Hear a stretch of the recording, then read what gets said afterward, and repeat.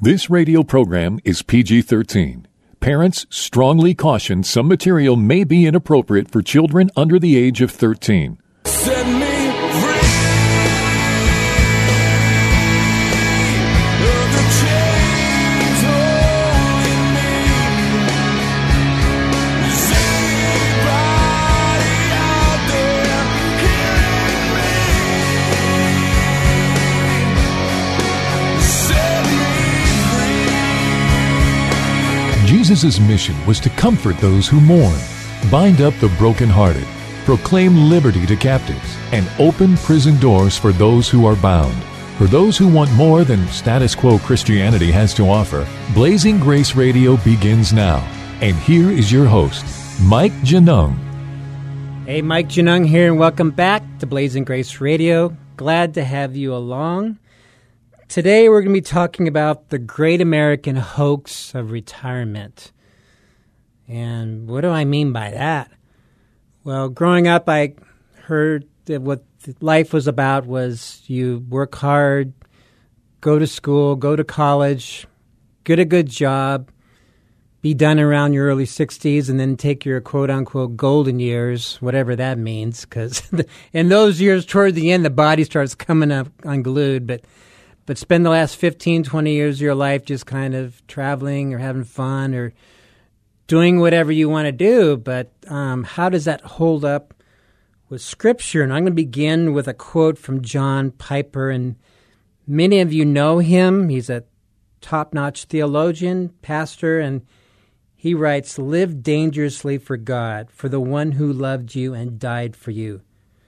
Don't throw your life away on the American dream of retirement." So what do we see in Scripture? Well, Caleb in the Old Testament was 85 years old, and he was still taking new ground for the people of Israel. Luke 2, we see Anna, a prophetess, 84 years old, spending time at the temple, worshiping and praying and fasting night and day. The woman was a big-time prayer warrior. And then Psalm 92, I'm going to read, "The righteous flourish like the palm tree and grow like a cedar in Lebanon. They are planted in the house of the Lord, and they flourish in the courts of our God. They still bear fruit in old age.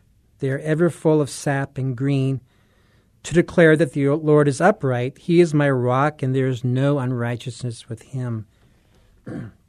So that's on the positive side. We're giving pictures on making our life count for eternity until the very end. And we do have one terrifying parable, the story of the rich man who said, I produce plentifully, and I'm going to build new barns and enjoy myself, eat, drink, and be merry. And then God said, "Fool, this night your soul is required of you, and the things you have prepared, whose will they be?" And then there's a parable of the talents, which talks about how we invest our time. So I see no justification for spending the last 10, 15, 20 years of our life puttering around the house or going and traveling and just focusing solely on our own comfort. That doesn't mean we can't do those things, but those are not, if we want to make our life count for eternity, those are not the things we focus on.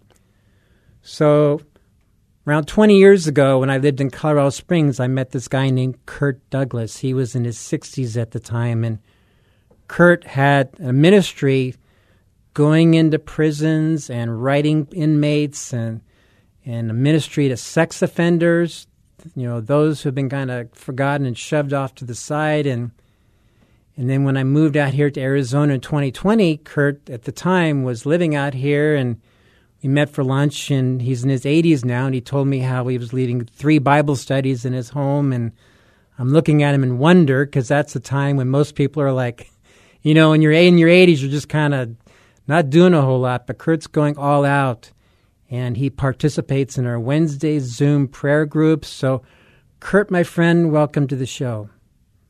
Thank you. Thank you, Mike. So, hey, why don't we start and having you take a few moments and tell us what your ministry to inmates was like and going into prison. Yeah, I must say first that I remember back to the time my boss called me in and said, Kurt, you're doing a good job. Come on back in a week and we'll set some goals for next year. And I went back a week later and I said, boss, I got 2 goals, golfing and fishing. Here's my 2 months notice. I'm retiring.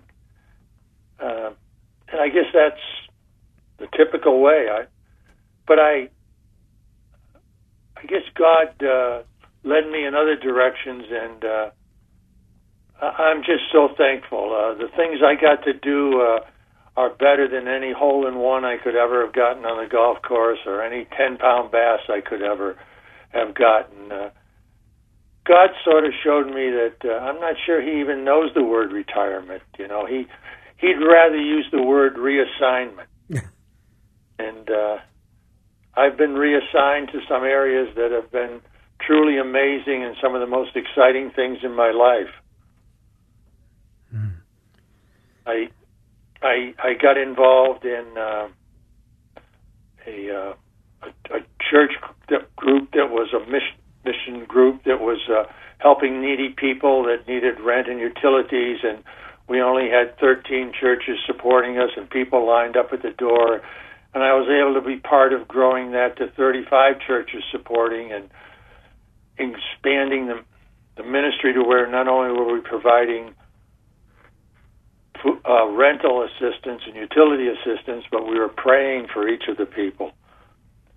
I got involved in a prison ministry, as you said, where we found they didn't have Christian books in prisons. And I was challenged to come up with libraries of 30 to 35 books. And I remember one author I called up and I asked for donate some books to us because we didn't have a lot of money. And he said, sorry, we don't do that. And then next week, that ministry called me up and said, somebody just called up and wanted to put $10,000 worth of Neil's books into prison. We don't know how to do that. You do that. Can I send you 20 cases of his books? And another time, somebody called up from Chicago and said, we just had a citywide drive, and we've got an extra truckload of books, Christian books. Could we, if you pay for the driver, we'll send them out to you. So God was behind, amazing what he did, and we ended up putting Christian books, libraries into maybe 200 prisons a year. And what age were you at that point? Early 70s. Wow.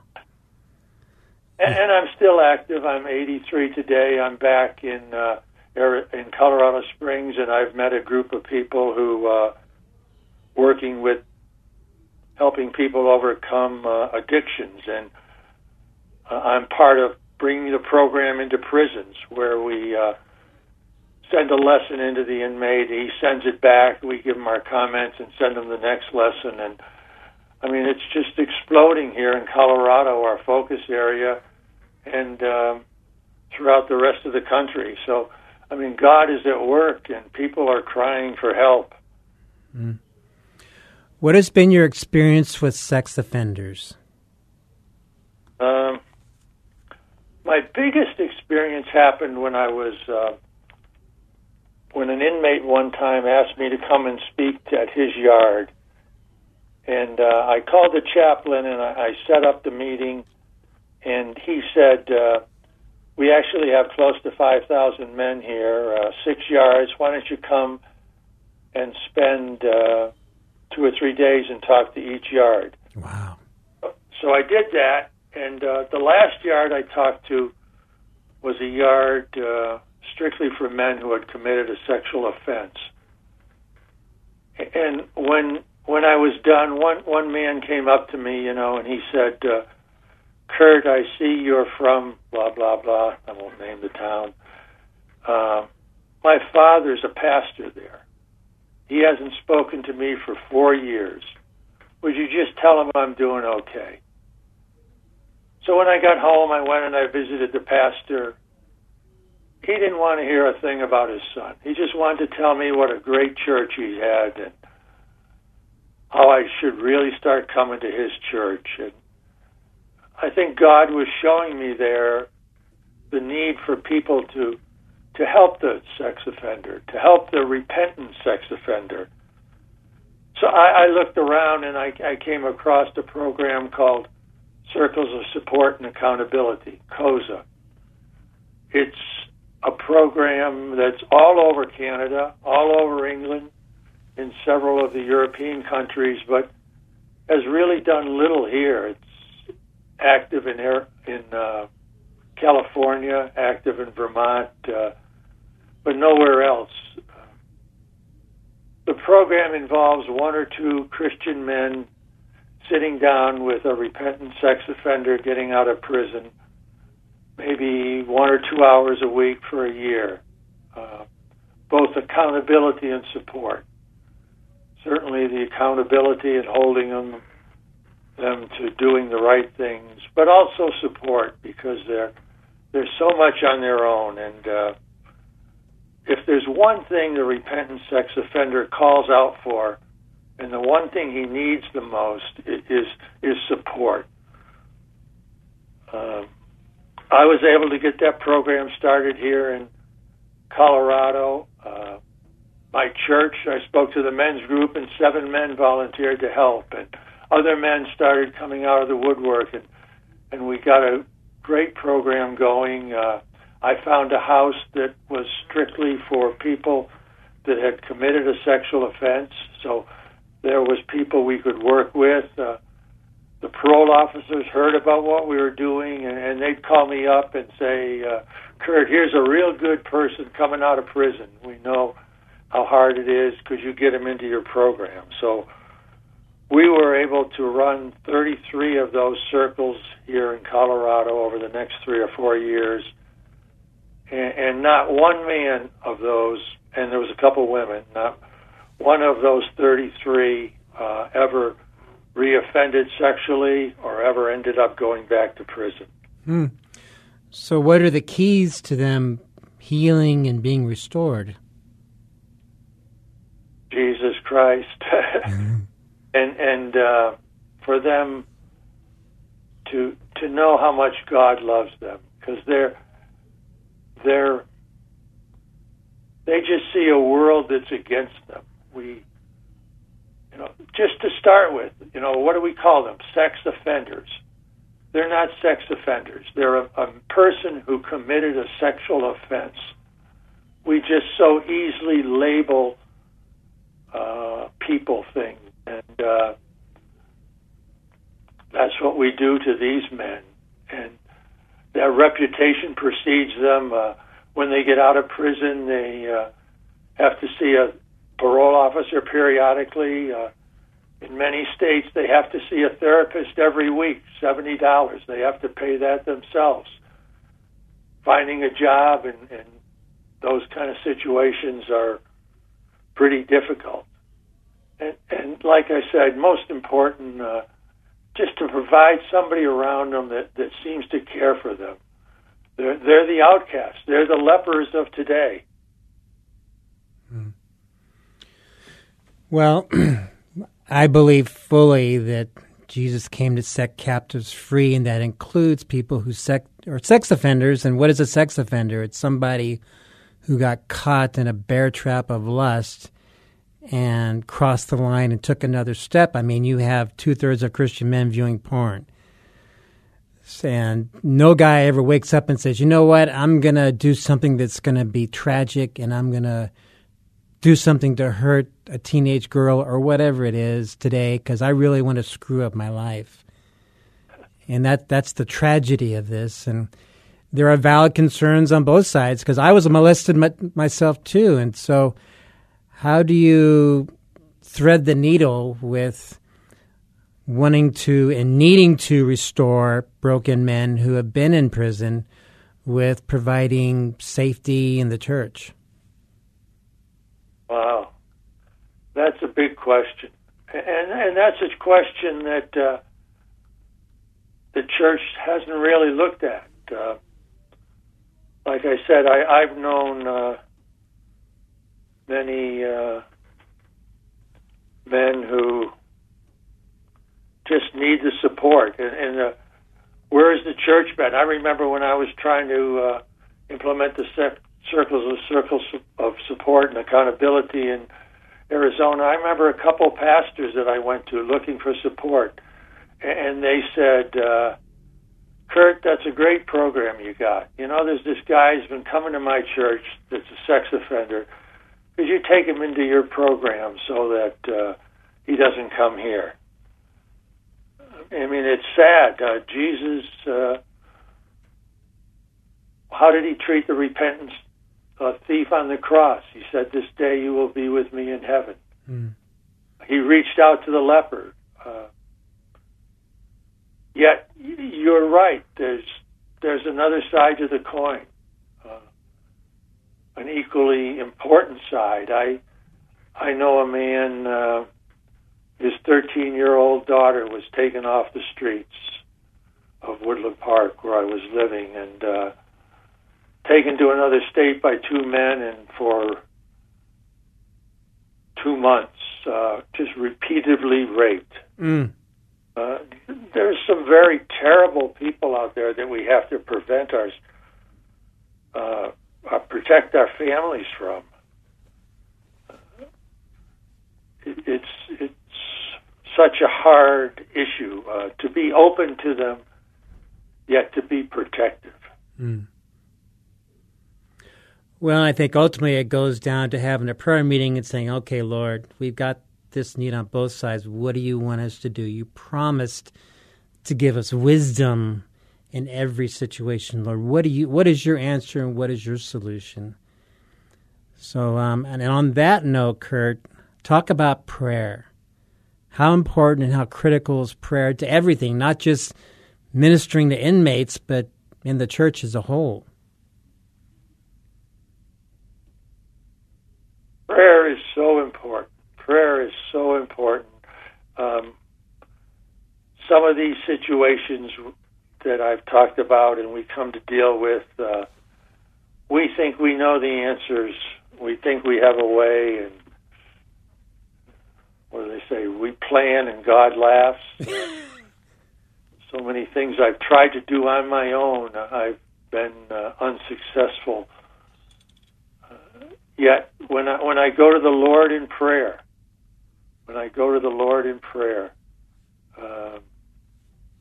how He always seems to come through with the answer. Mm-hmm. Prayer is so important. For us to pray and to ask for prayer. I know I had some tough things happening in the last couple days, and I was feeling pretty down, and I was worried about this meeting, and I have a couple groups that I'm involved with. We'll talk later about the prayer group that you have, Mike, that I'm involved in. That's so wonderful. But I have a couple other groups that I'm involved in, and I just sent an email out to it and told the people that I was a little frustrated, a little discouraged, and within minutes I was getting all these response back. God's in charge. We're praying for you, and my attitude just changed overnight. I mean, just changed instantly. I'm excited to be here talking with you, whereas maybe 4 or 5 hours ago I was saying, I don't know if I really want to do that because of the way I'm feeling, So it's both us praying for our needs, but also reaching out and being open and talking about the things that bother us and asking us to pray for ourselves. Hmm. What is your take on why the modern American church is not a house of prayer? And we've been here 2 years, and we visit a lot of churches, and most of them do not have prayer meetings. What do you think's going on there? Well, I think some of the better churches that I can remember were some of the smaller churches. I'm not against the mega church concept, but it seems like since we've moved more towards this mega church movement, We've moved away from the basics of getting to know each other, praying for each other, and maybe more into what are the more glamorous events we can put on. You know, we become more of a seeker-friendly church, yet, you know, is that working? No. I mean, obviously, 40 years ago, 90% of people in this country said they were Christian. Today, we're 62% people will say they're Christian. So I remember back in my old days when I played tennis, there was, if your game's working, keep doing it. If it's not working, change. And it seems like the system in the church today is not working, and we must be open to change. And what is that change? The only way we'll find that change is to turn to the Lord in prayer. So if my people will humble themselves and pray, I will seek their face and heal their land. Well said. So, and I'm right there with you on that. And so, share some of what you see on the Wednesday morning prayer Zoom meeting.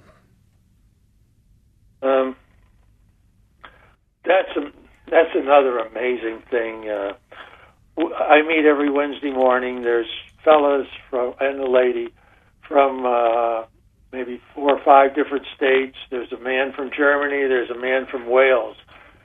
So we do it by Zoom.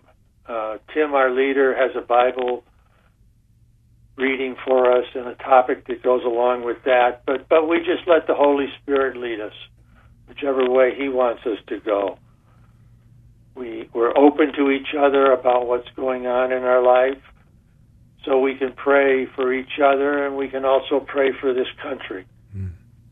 I just amazing how I've grown, and people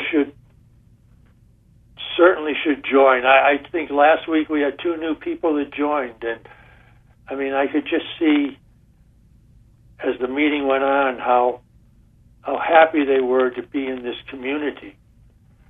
But I also could see that they were bringing something to that meeting. You know, the meeting was better than, as great as it had been last week. It was even better this week because of new people that had joined the group. And so if you're listening, that Wednesday morning Zoom prayer group Kurt is referencing to, you can join, and it's free. There's no cost. And it begins 9 a.m. Central Time every Wednesday, and I show up and participate too, and Kurt's in it.